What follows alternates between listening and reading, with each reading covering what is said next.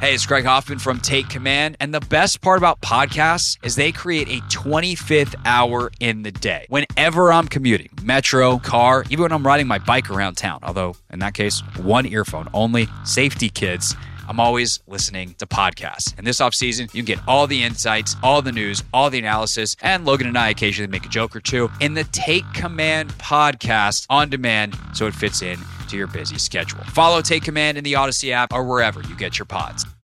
It's the most anticipated WNBA season in history. And you know what that means. Court is back in session. Welcome to Queens of the Court, an Odyssey original podcast. I'm your girl, Cheryl Swoop. And I'm Jordan Robinson. All WNBA season long, we'll be bringing you interviews with star athletes, analysis on your favorite teams, and lots of hot takes. Order in the court. Follow and listen to Queens of the Court on the free Odyssey app or wherever you get your podcasts. Take Command podcast from Odyssey Sports. Craig Hoffman, Logan Paulson. All right, how much of the starters do you expect to see against Carolina offensively and perhaps just as importantly defensively? Yeah, so I don't have any insight. I haven't talked to a coach about this, partially so that I didn't have to lie about it. But I think I think what I would expect is just based on Ron's history, and this is just throughout the NFL. If the offense comes out and looks sharp, they have a 10-play drive, they score a touchdown, they don't need to be on the field anymore, and they won't be on the field anymore. And I think that's right, because I think coaches don't really want to play their starters in preseason. If they didn't have to, if they didn't feel like it was an important part of the evaluation process, I don't think they would do it. So that's what I would expect. Now, if they come out and they flounder, they go 3 and out, they're having false starts, then that number gets pushed out a little bit. That might be a quarter. That might get into the second quarter. It just depends on exactly what's happening. Because you want those guys to come out and look very sharp. And, I think I've said this to you before, oftentimes you don't prep for preseason games. But they're doing carded periods now. So, they're practicing against Carolina's defense. So I do think it's important that they come out and they look really sharp right away. And I think that's important. I think, again, I haven't talked to anybody specifically about this, but I think it reveals a certain amount of mindset with regards to what they're thinking about in the context of this game. Yeah. By the way, just to define, glossary definition time, carded periods means that they actually literally have a card out at practice, and they'll get in the defensive huddle with that card and say, hey, defensive team that is basically the scout team. There's no official scout team at this point because it's training camp, but this is the defense you're running. Everybody look where you're supposed to be. Okay? Now go run it. It's not like they spend extra time practicing and things like that. It's literally call a defense off a card as if you drew it up in the dirt, and that allows at least you to get a look for the offense against that look that Carolina will run. So I totally agree. And I think offensively we see basically the full unit. The fact that Curtis Samuel practiced today means I think we may actually see him. I think he probably. I think if he went today, he probably goes. Yeah, that's what I think. I agree. And I think that's going to stun some people. It's he's been so much practice. It's yeah, well, this is a preseason game, and they're not worried about contact with him. They're worried about him actually getting out there and performing with the adrenaline and and performing these moves in games. So I like that move. I think that's smart. I think you will probably see Terry maybe even less than the other people.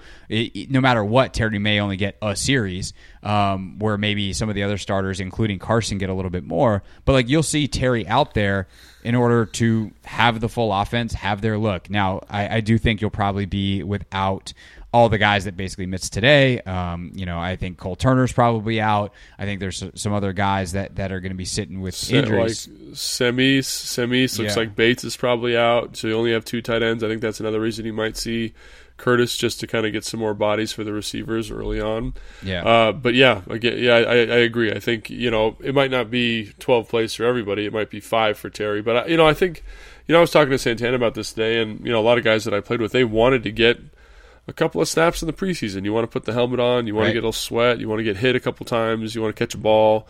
I always wanted a nice man reach before I came off the field, or a nice front side run, basically, so I could really kind of feel it and get the tension and all that kind of stuff. And that's part of the process. Get that first little knock out of the way and get ready to go. So I think a lot of guys are excited for it.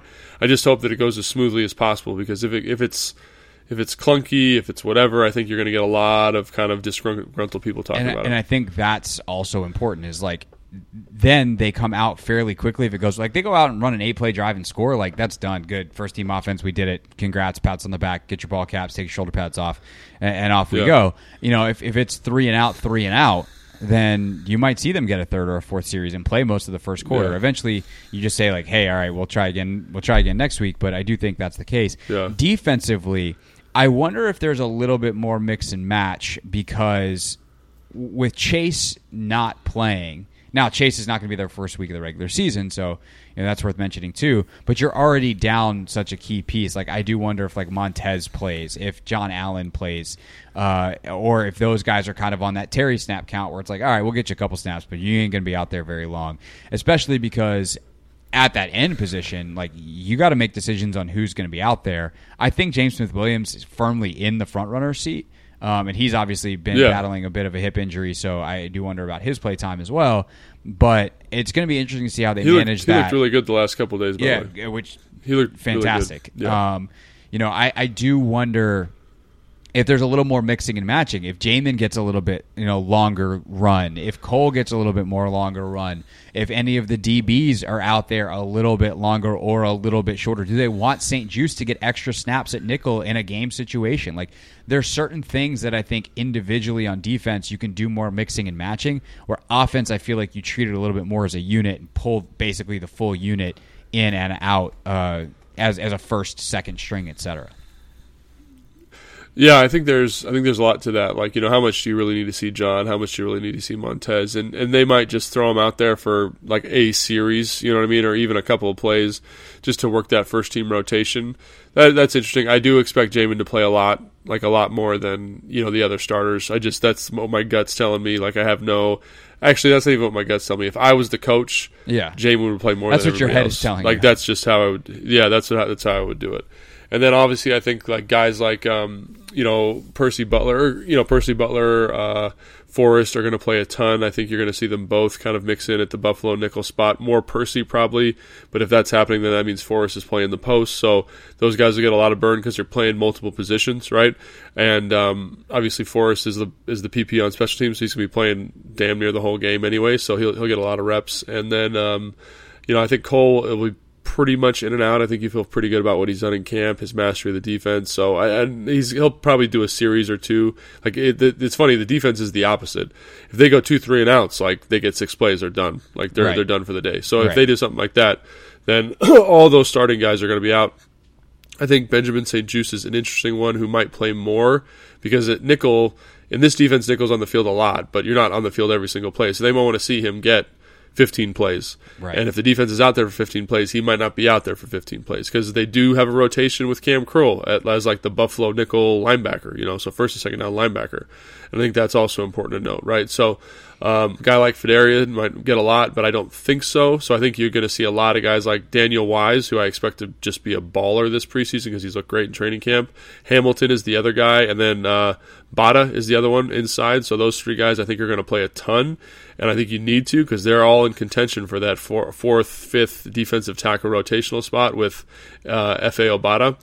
So I think all those guys are going to be really interesting to watch in that kind of mix. And especially where there's position battles, I think you want to get guys are going to make the team out, and you just want to get evaluation time with like the defensive tackles, for example, or the 5th and 6th linebackers, or the 3rd and 4th safeties. Like I think that's where you see all the play time kind of fall to those guys. I think the starters will get in and out pretty quick. All right, I got 3 questions for us to wrap up. One's kind of a joke question, but also kind of serious. Why don't they sign another punter and protect Tress Way because he's a national treasure? That's a great question. Some teams do that for the preseason. Like Justin Tucker doesn't kick. Also, he doesn't. They have a guy that comes I'm pretty sure that they've done that in Baltimore for Justin Tucker before, where they're like, "Yeah, we don't need you in preseason. Like, you're the highest paid kicker in the league. We know what you are. Like, go sit down." In some ways, though, I think it's good for the kickers to get a little bit of burn in preseason because it is such a psychological thing. So sometimes you get the helmet on, you get the shoulder pads on. I think more for Cheeseman than anybody out of that group. Maybe Sly, just kick a couple field goals, a couple PATs. Guys who are relatively young, like get them out there, let them feel it. And I think you do oftentimes have like gentlemen's agreements with the other special teams coach that's kind of say, hey, we're going to run a 7-man box. And for those of you at home, like usually if you want to run like a block, you have 8 men over the blocking surface of the punt team, and 7 boxes like a return structure. So you kind of say, we're just running 7 box, and we're going to double vice one of the gunners, so double team one of the gunners, and that's what you get for the first preseason That's all game. I care about. I don't want Trustway facing a live punt rush, because if that's the case, just snap the ball to the quarterback and take a knee, and I don't care. Trustway should be protected at all costs. At all costs. Well, I think there's some truth to that. I think there is some, for a guy who's been done as long as him, I think you could make an argument to do that. All right, here's my more serious thing. We did this on the radio yesterday, and it kind of started on this podcast, so I'm going to bring it full circle now that we're going into preseason game 1. We had the Rashad Ross Award, right? The guy who's going to be productive in preseason, but not make the roster or not really play during the regular season. And then we also came up with the Cam Sims Award, which is a guy who kills it in preseason, and everyone's like, I don't know. And then he doesn't need to be a starter in the regular season, but he actually is going to at some point help during the regular season. Right. For the Cam Sims Award, it's tempting to pick Cam Sims, by the way, but for the Cam Sims Award, I was going to say, are you going to pick Cam Sims for this or what? I went with Daniel Wise because I think Wise, he showed he could play last year. So why wouldn't he play this year? But he's kind of forgotten amongst all those other names. And, F.A. Obata's looked apparently very good, and there's like a bunch of guys that are also going to play well. I think Daniel Wise is going to pop in this preseason. He's going to make some plays. Maybe he gets a sack, couple tackles for loss, and it'll be like, oh man, that guy who's 92. It's like, oh yeah, I remember him from last year. And then he's going to do that during the regular season too. Every couple of weeks, he'll pop up, make some plays. He'll play consistent snaps as part of a rotation. So I got Daniel Wise as my Cam Sims Award nominee.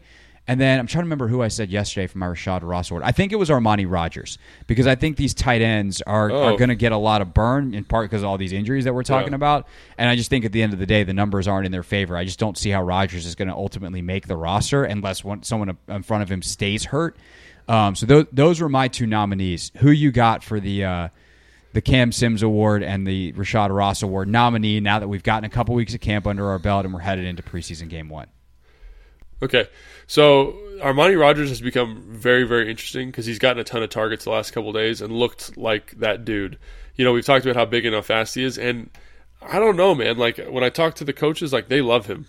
So he might screw around and make the roster. Like, you know what I mean? Like, and I don't know who gets bumped, because, like, if you did that, you'd have to keep 4. It'd be Bates, Turner, assuming Logan starts on the PUP list, right, or IR. And then, so Bates, Turner, Hodges, and then Armani. But if Logan was active day 1, I get a vibe that they might try to get Hodges to practice squad. And even though Hodges has had an excellent camp. So that is an interesting and that also position. knocks out Sam East, though, because Sam East is that better blocker and better special teams player. Like, that's where preseason matters, by the way. Like, Rodgers probably going to play some on special teams, and let's see how he does. And unfortunately, right now, based on practice, I think Sam East would be the kind of the practice squad guy looking in. So we'll see how that goes. But I really like that pick, and I like it because he might actually make the team. So it's a really good one in terms of a guy who might be productive and also do that. And you could also say Curtis Hodges kind of in that same vein. I love the Daniel Wise pick because I think he is the guy that's going to be your 4th rotational guy. I really think that's awesome. In terms of if I was going to go receiver here, I think Dax Milne is a guy that you got to keep an eye on here because he's going to return kicks. And I think if there's any type of injury, I get the feeling he knows all 3 wide receiver spots. And with Curtis Samuel kind of being up and down a little bit, I think that just makes a lot of sense. He's going to catch some balls this year, do some stuff on special teams for you. So I think he's my Cam Sims Award winner. Very tempting to pick Cam Sims there also because of all the. I almost feel like we can't pick Cam because he's graduated out of that. Like, we expect Cam to contribute, so he's no longer eligible for his own award. That's true. So Dax Milne, another one that's interesting, but again, this is like a little. This might be better for Rashad Ross. Is Jonathan Williams, the running back, number 41? So keep an eye out for him. He is big. He's fast. He's good in pass protection. He's a good football player. I think he's played like 7 years in the league, 6-7 years, something like that. He's been around a while. And I think right now he's the 4th back, and I don't think they're going to keep 4 just by the nature of the business. You know what I'm saying? I think so. He is kind of this guy who's going to play really well in the preseason, probably be a practice squad guy, but again, a guy with a lot of ability. So my offensive nominee for the Cam Sims Award was actually Jonathan Williams. Oh, really? Okay. Yeah. And I will say this. I'll stand by that. Like, I hear you, and he might Rashad Ross if nobody in front of him gets hurt. Correct. But, I think that kid can play. And so the nature of running back is somebody at some point will go down. And then even if he starts on practice squad and comes up, if that kid gets snaps, he's going to be all right. Yeah. And so I think there could be a game at some point this year, kind of like when early Cam Sims, where he didn't do a lot most of the season, playing a lot of special teams, things like that. And then all of a sudden he gets on the roster and injuries happen. He gets out there and it's like, whoa, he can play receiver a little bit.